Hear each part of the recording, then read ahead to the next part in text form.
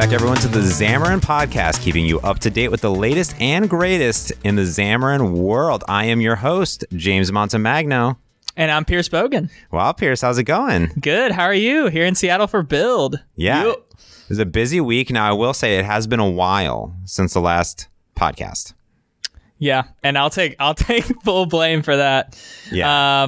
Had some audio issues on our last podcast, but that's okay because now we can recap all the stuff that we were talking about in preview. Then now it's stable. Yeah, it was a great podcast. It was perfect. It was really good. It was our pre-build everything podcast, and then the audio it didn't work out. So no big deal, but we're back, and this is the important stuff because now everything is announced and we can talk about the goodness. And yeah, build was crazy. It's over now. So 3 days of mayhem and amazingness. We had an amazing booth. I tweeted out some photos of me and David Ortnow, PM of Xamarin Forms.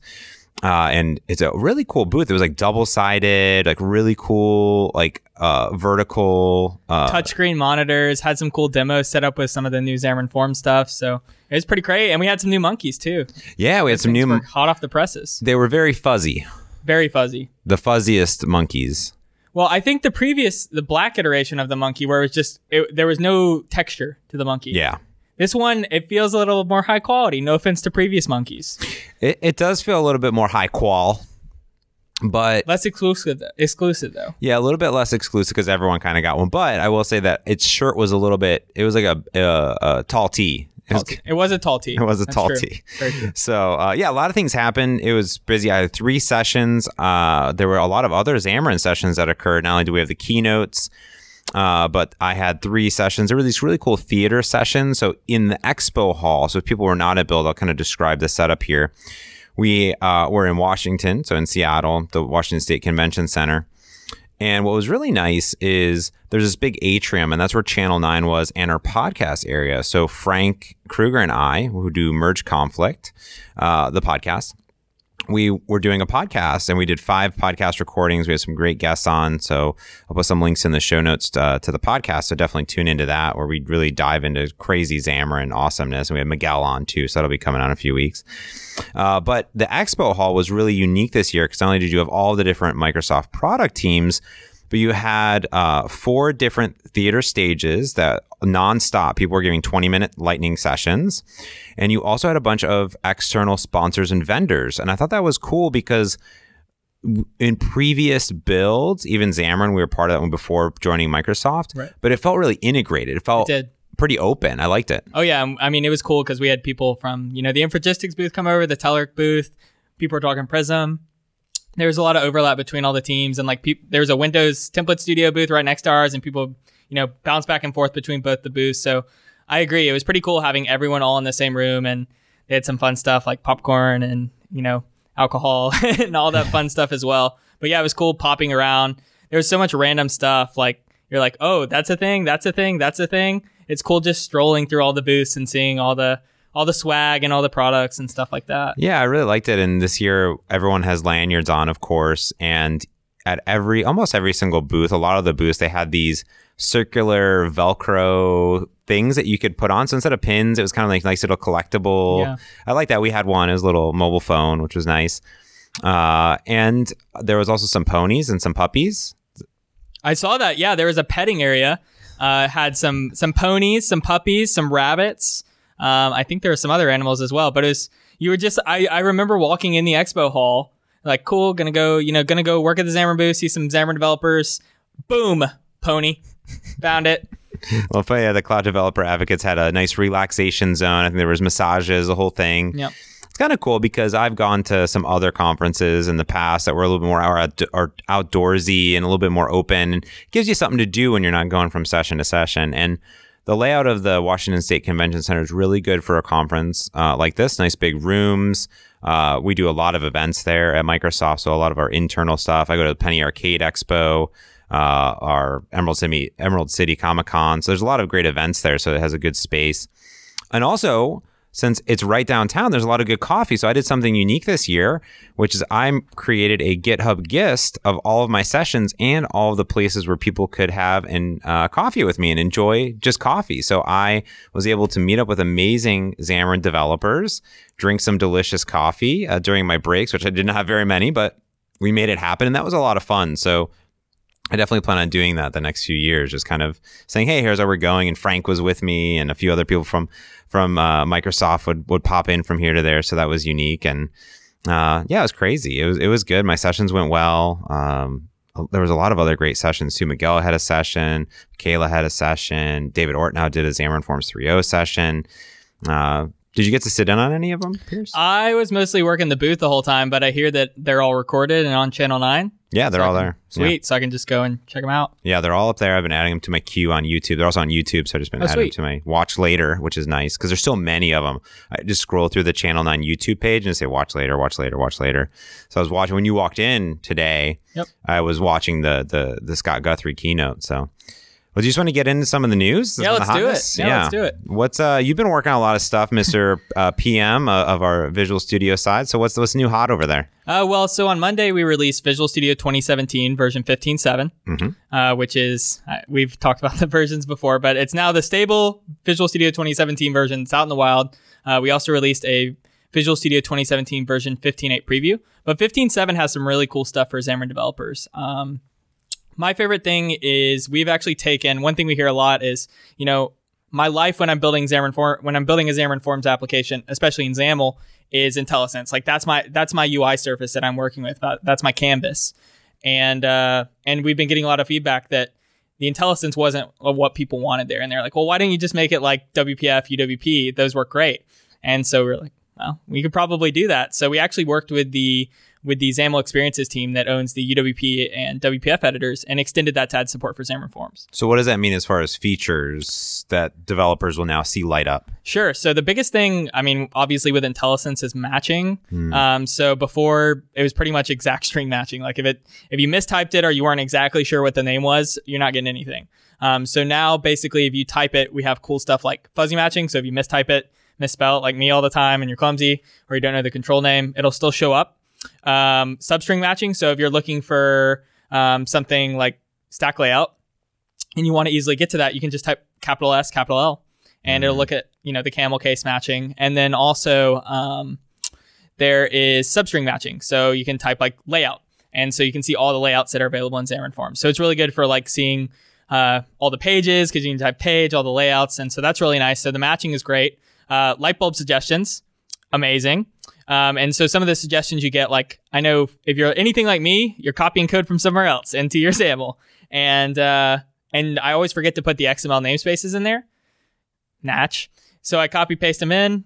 A light bulb suggestion will now show up if you don't have that, which is pretty awesome. And then there's a whole bunch of other cool stuff like binding and commanding IntelliSense. So if you're setting up your view model in XAML, you'll actually see all of the suggestions that are coming from your view model from the IntelliSense engine. So that's pretty nifty. And we have some other cool stuff like markup extension IntelliSense and some other things. There's a lot of much smaller things as well. But I think if you give it a try, you'll notice that in general, the experience working with Xamarin Forms XAML is much improved. Yeah, I was going through some of my XAML because I was updating a lot of libraries today, and I updated my circle image.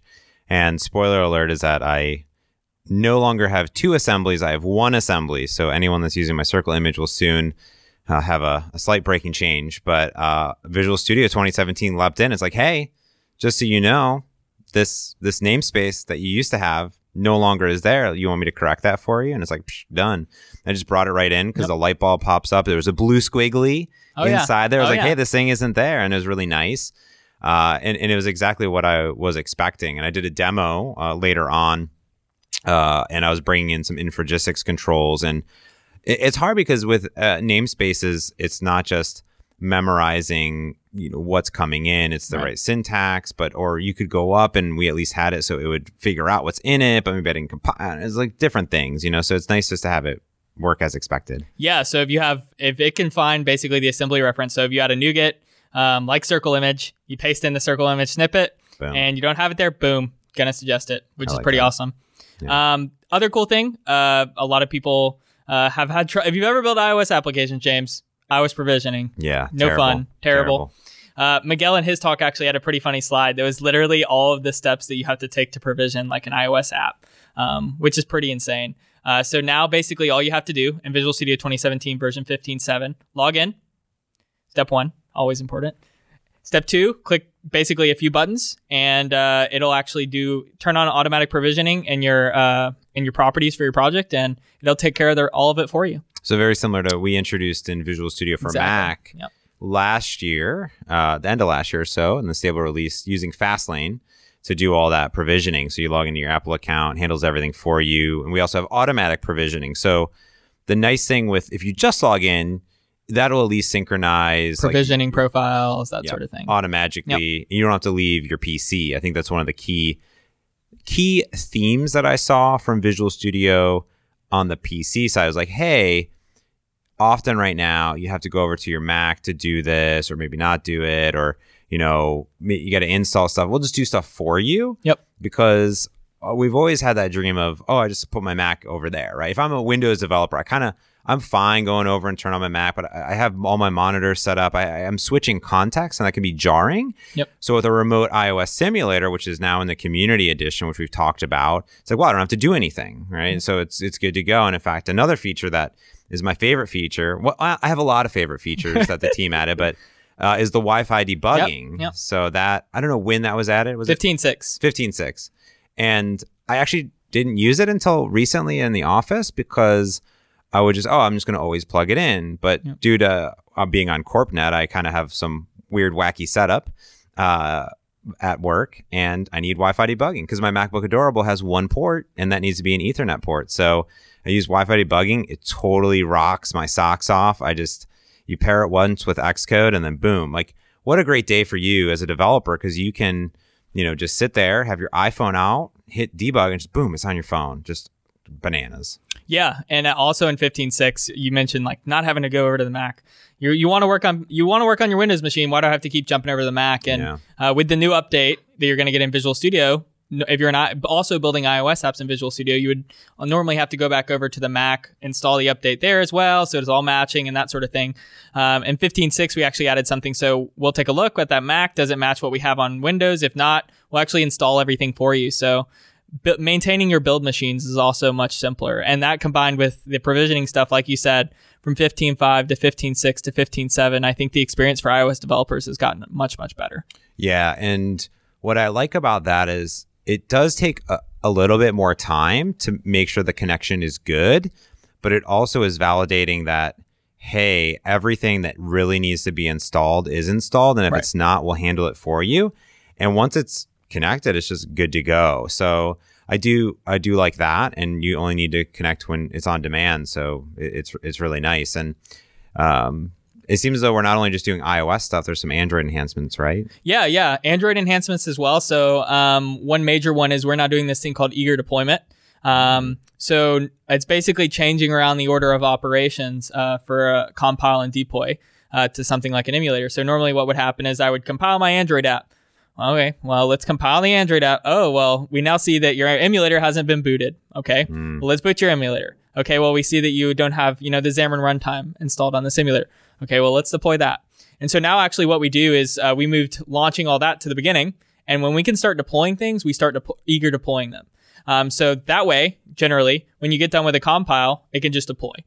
There's not anything else that has to happen. And we have some speed tests on our blog that we have for 15.7 that goes through some of the enhancements there. We've also added something that is off by default, but as someone who is a primary iOS developer who started doing Android recently, is very useful, which is basically it'll take a look. When I open an Android app, often I have the wrong thing installed. I know how to write SDKs, it's a big to-do. So basically what it does, I open an Android app. Do I have what I need to build? It's like what you mentioned for the iOS app. Mm-hmm. Do I have what I need to build? Okay, maybe I don't. Well, Visual Studio will actually look at the dependencies for your project and tell you exactly what you need to build. You don't have to go and dig up, troubleshooting articles and figure all that out. We'll tell it right to you. You accept licenses, click OK, it'll install. So that's off by default in 15.7, but should be on by default in 15.8. Want to give it time to bake for sure. Yeah, and I noticed that over on VS for Mac, also tons of updates coming over there. Yep. a lot of things shipping on both IDEs is that I did file new Android project and I didn't have the latest 27 SDK, and it jumped in and said, hey, we have this feature. Do you want us to install it? Not automatically, but like you can just hit install right now and we'll go install it. And what I like about this at a high level is we did create a brand new SDK manager, a brand new Android emulator manager that are both for VS for Mac and Visual Studio 2017. Yep. But when you open up that SDK manager, there's still a lot of stuff in it. It can be confusing, and I often see developers, and I'm guilty of it from time to time, that just check a button and install everything, and it's gigs of emulator images and documentation and stuff that you're never going to look at, when in fact the actual SDK package is like 60 megs. It's not really tiny. It's not very large. So it's kind of nice that hey, boom, this goes ahead and just takes care of what you actually need. Yeah, for sure. And for both iOS and Android, we actually revamped the project templates as well. I know, James, this has been something you've been asking about for quite a while. Yes, I'm very, very pleased. Finally, because I tested this out when it was in preview, is that on Visual Studio 2017, all the brand new iOS, Android templates, they're very similar to the cross-platform where you say, I just want an app, then I'll pick what type of app I want. So you don't have 1,000 options, you just have one option. Right.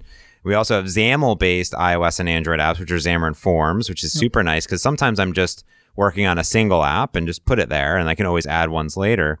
But I like that because they've also updated and added almost everything from my Visual Studio 2017 extension.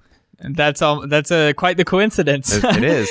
I think that the only thing missing was maybe bottom tabs, which maybe will come in the next version. Yeah, so, yeah. Maybe keep an eye out on 15.8. Yeah, it's nice. I'm very excited because it'll then make sure that you have proper setup for, fly out navigation or tabs or whatever you need. And that can be really complicated. You know what? It is complicated. That's why I created a template pack to do it.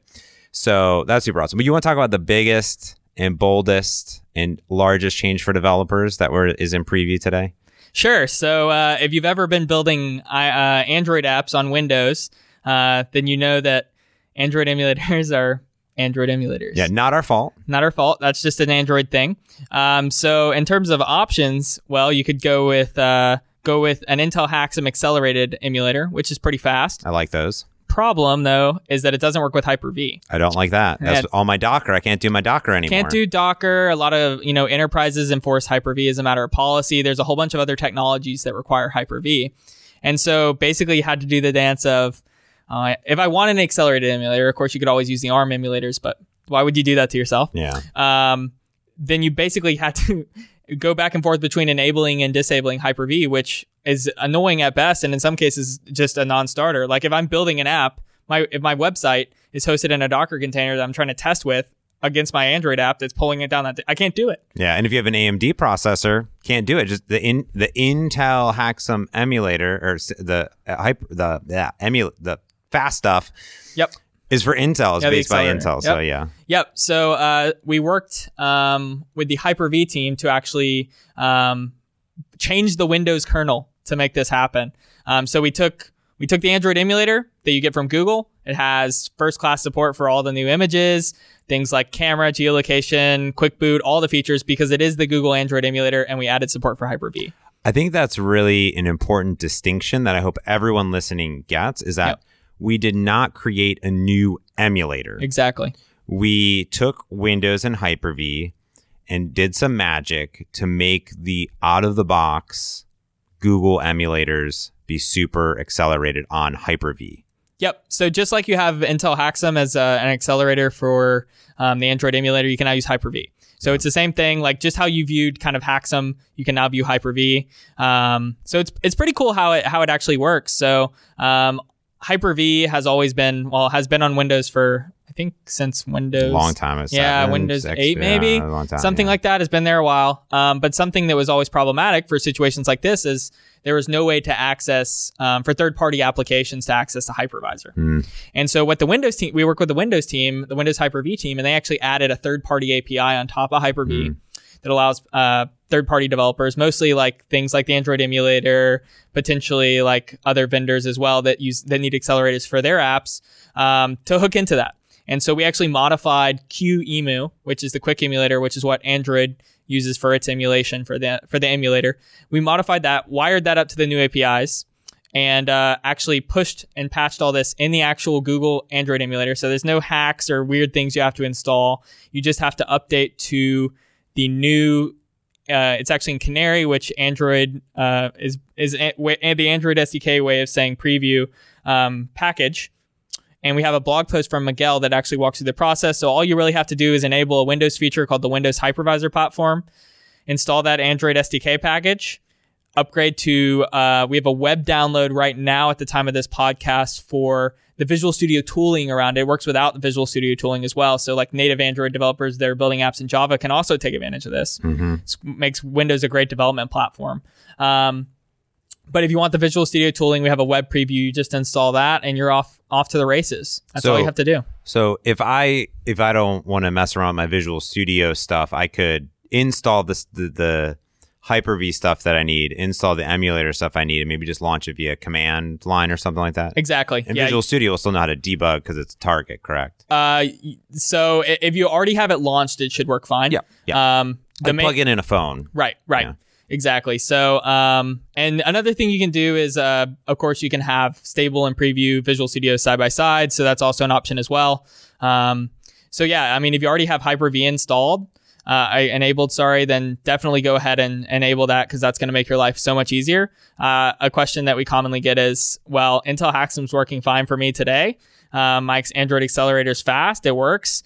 Should I use this? Well, no, you don't have to use it.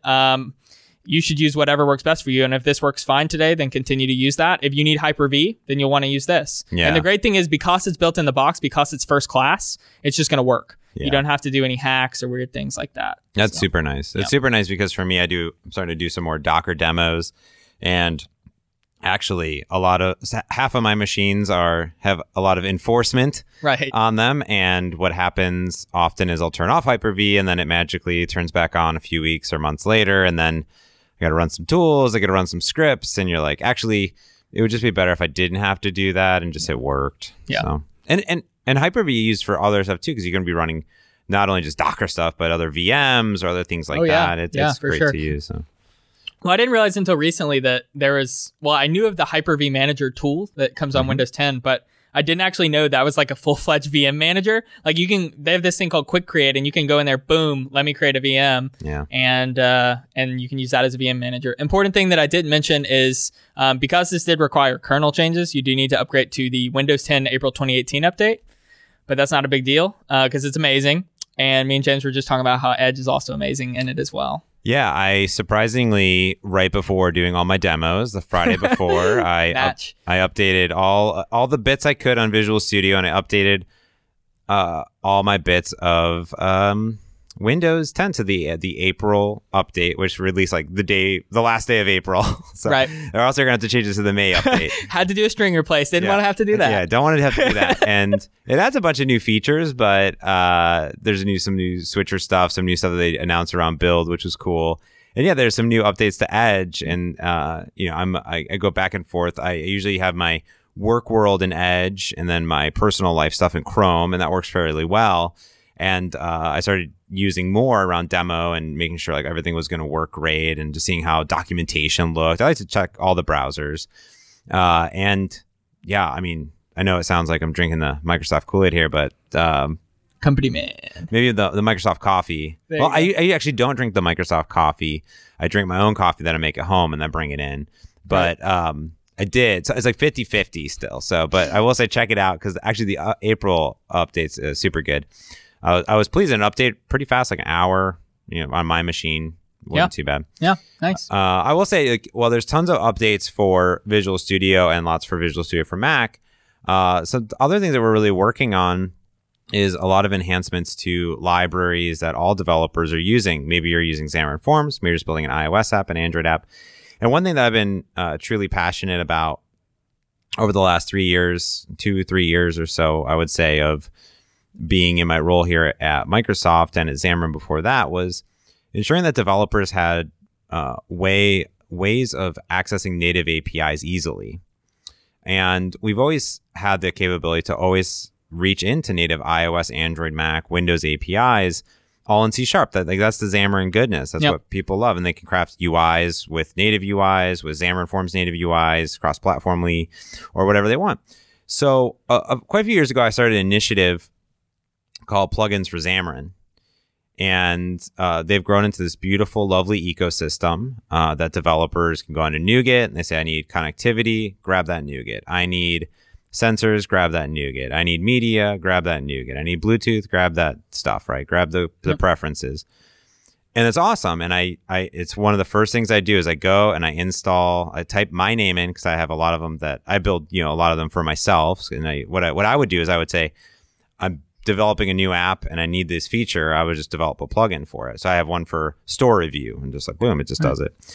And what I ended up doing there is we have a nice hand curated list, and there's tons of them out there. But the problem with plugins is as time evolves, they get more complex, more platforms, and I can only maintain so many. The community's maintaining them, and often a lot of enterprises or other customers, they really like that stamp of approval. Like, this is an official package that comes from Microsoft or comes from the Xamarin team. It's like our official Facebook components and bindings and things that come from us. And while the plugins are amazing, and I cannot thank the amazing community that has made and maintained so many of them, sometimes it's hard even for anyone in the open source to continue to maintain a plugin. So I started thinking at the beginning of the year of what can we do to have something more official, an official plugin type structure. And I danced around this, because some inside soccer. This is why a lot of people say inside baseball, but I like inside soccer. And I started to think a little bit about what can we offer for developers? What's the right solution there? What have I learned? More importantly, what have I learned in the last 3 years of developing and maintaining plugins? And how can we take advantage of some new things?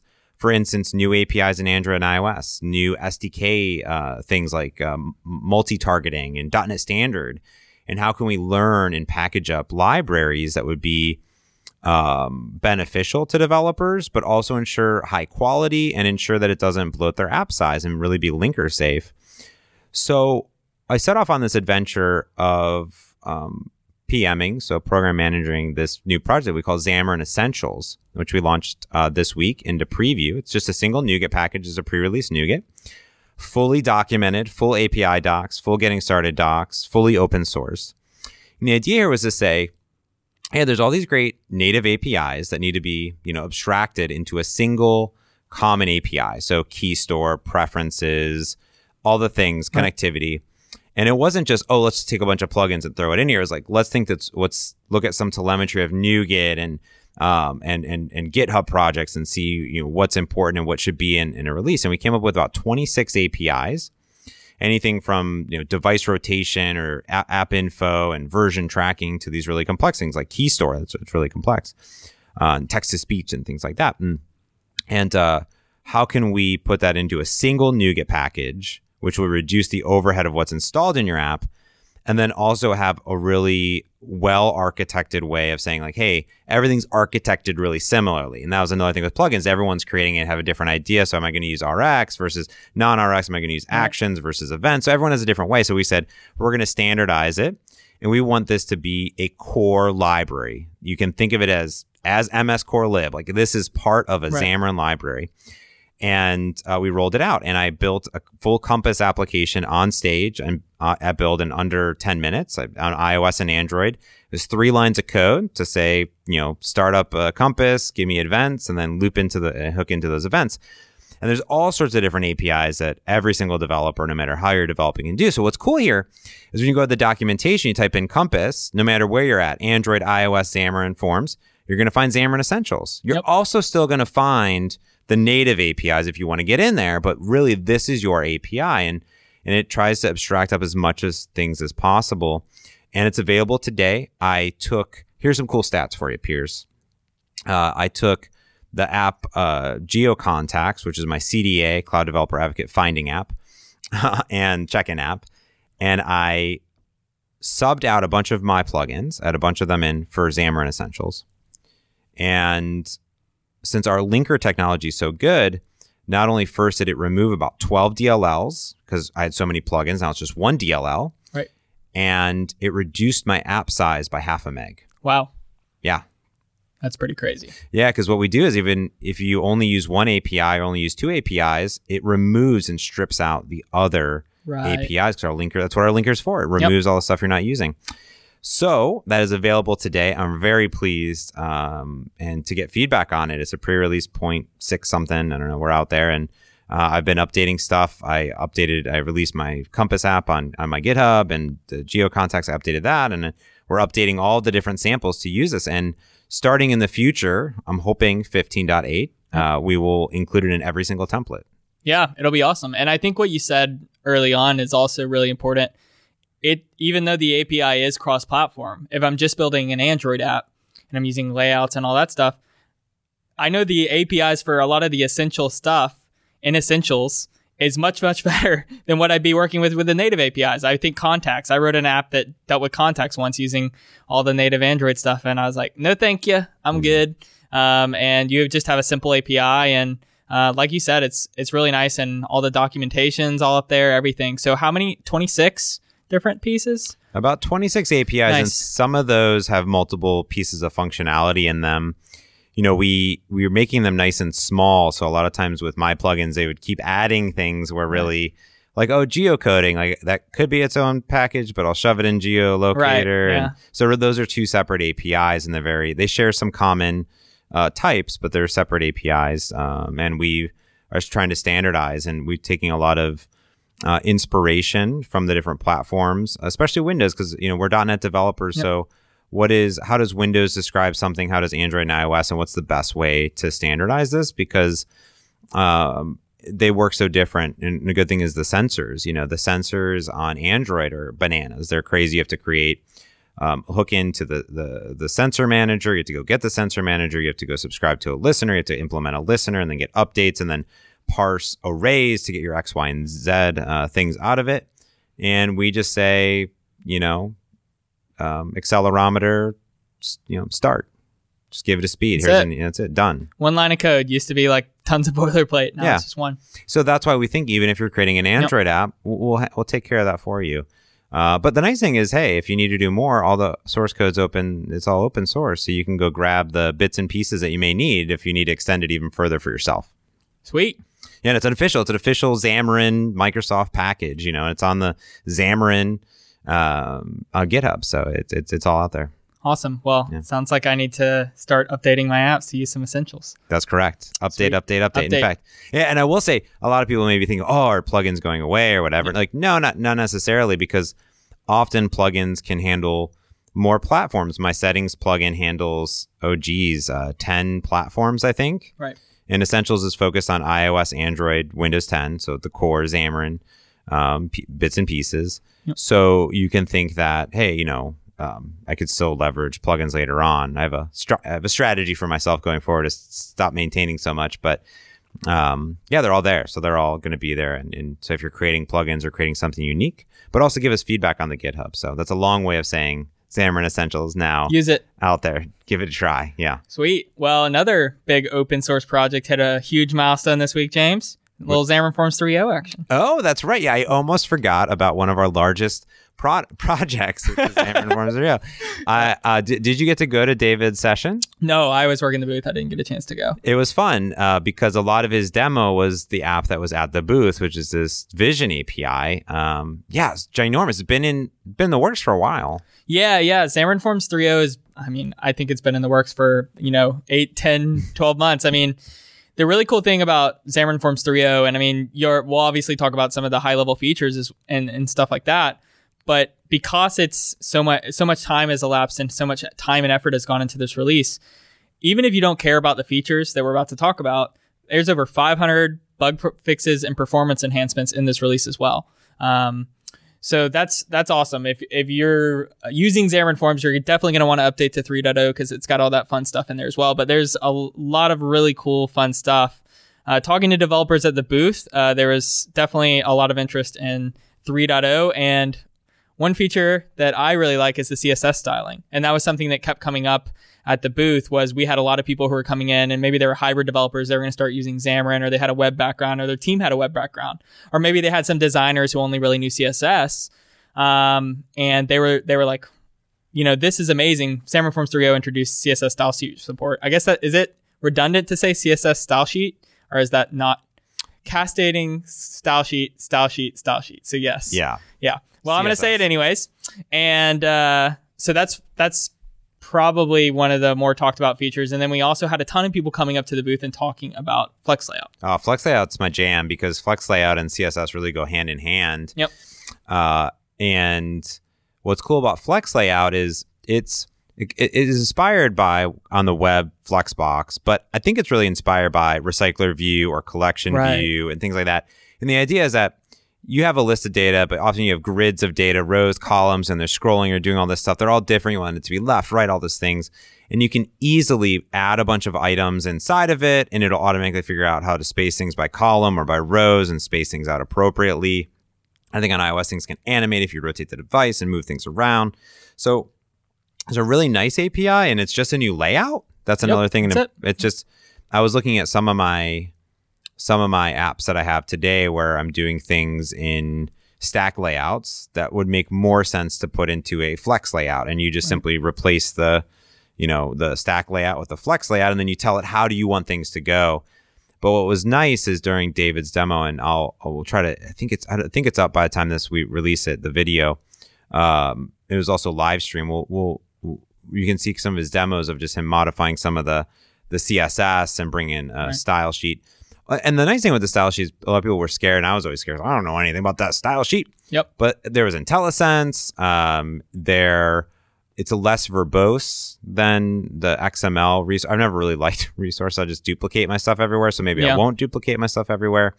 But that was really cool. So I think Flex Layout is, I call it flow layout, because that's what I think it's doing. It's flowing things around. But it's really Flex layout. But that was cool. Right to left support. Boom. Or left to right. Right to left. Right to left. Right to left. You can do both now. You can do both.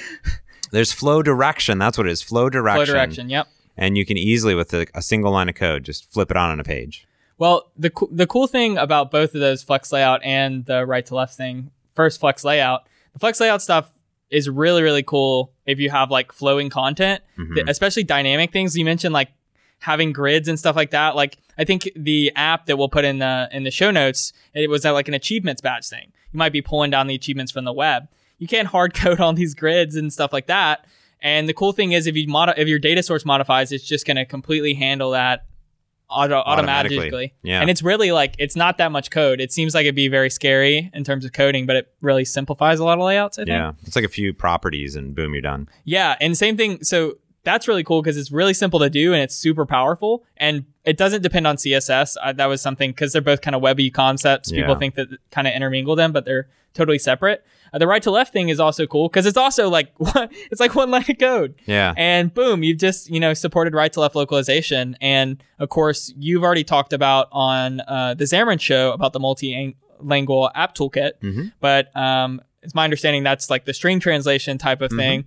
And this kind of brings it all full circle with the localization with the right to left support. So now if you're building Xamarin Forms apps, you can build them for any audience, anywhere in the world. Yeah, and David made it a good point, which you could have done this before, right? But you needed effects, you needed to do some work yourself. They said, hey, we're going to take care of this for you. And they also added a bunch of accessibility things that might have been in 2.5, but I want to make sure that, there was also a new accessibility flag, so you can really help out. And I think one thing that, if you listen to the keynotes from Bill, we're trying to really create nice inclusive applications for anyone that's using the app.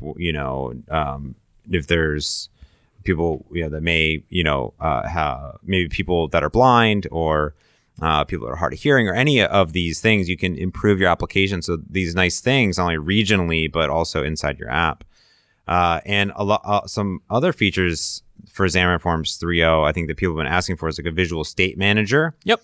Which I'm used to coming from the desktop world and WPF and UWP, which is the idea as a visual state manager really says, hey, if in a simple process would be, am I in portrait mode or in landscape mode? Right.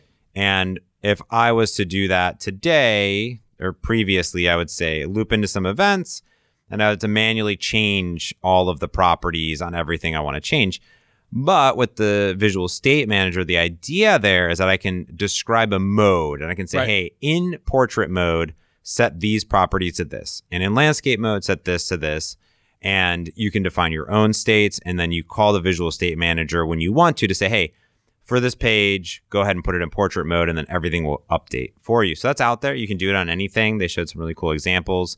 Portrait landscape's very easy. Also in Xamarin Essentials, though, is a simple one-line addition to say display information device rotated. Oh, nice. Or metrics change, and you can automatically see if it rotated, and that's how you want to use it. No need to do width and height comparison. We will tell you what orientation your app is in. So that's actually pretty nice there. Yeah, and a bunch of other stuff. So I won't go too far into details, but it's available. I updated some apps, and I really like it. There's some little tiny graphical changes on Android buttons, but for the better. And I didn't have any issues. I will say this: if you run into some issues with, XAML tasks or things like that, I was surprised because usually you're like, I don't know what to do, and there was 2 different instances. One time I had 2 different versions of Xamarin Forms, and I don't know what the team did, but it literally says, hey, you have 2 different versions of Xamarin Forms. Go, sync those up. I was like, that's amazing. Yep. And then the other one said, I updated everything. I was like, hey, something's out of sync. It might be, something cached. It's like, and it literally said in the error, said, just close Visual Studio, reopen, and it'll take care of it. And I was like, nah, that can't be right. And then I did, and it was totally fine. So I was amazed. I was like, whoa, our error messages fixed both my problems. I was really pleased. But it kind of depends on your state of your app. But I had a really smooth update overall, to be honest, on the apps and the libraries I created too. So Circle Image updated to 3.0. And 3.1 is available now too in a pre-release. It is. And it has all, I think in the previous podcast, we've talked about F100, which sounds scary because you're just like, what's F100? Yeah. But basically, we talked to our community and we said, okay, what are some of the things you wish Xamarin Forms had? What paper cuts do you have?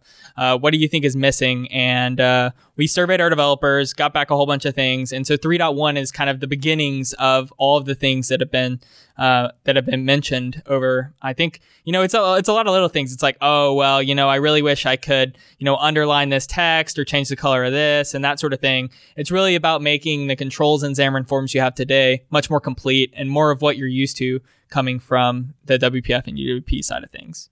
Yeah, it's really nice. And I'm excited to see what happens in 3.1. David also went over a little bit of 3.2. That'll be even further out and even further out stuff. So we'll see what happens. I'm pretty excited. Like I said, definitely check out 3.0 today and get your hands on it. Do that update, and take a look at some of my plugins. Take a look at Xamarin Essentials. Take a look at the new versions of Visual Studio. Visual Studio for Mac, really easy. You just hit that Visual Studio for Mac, check for updates. Visual Studio 2017. What you're going to want to do is launch the Visual Studio installer.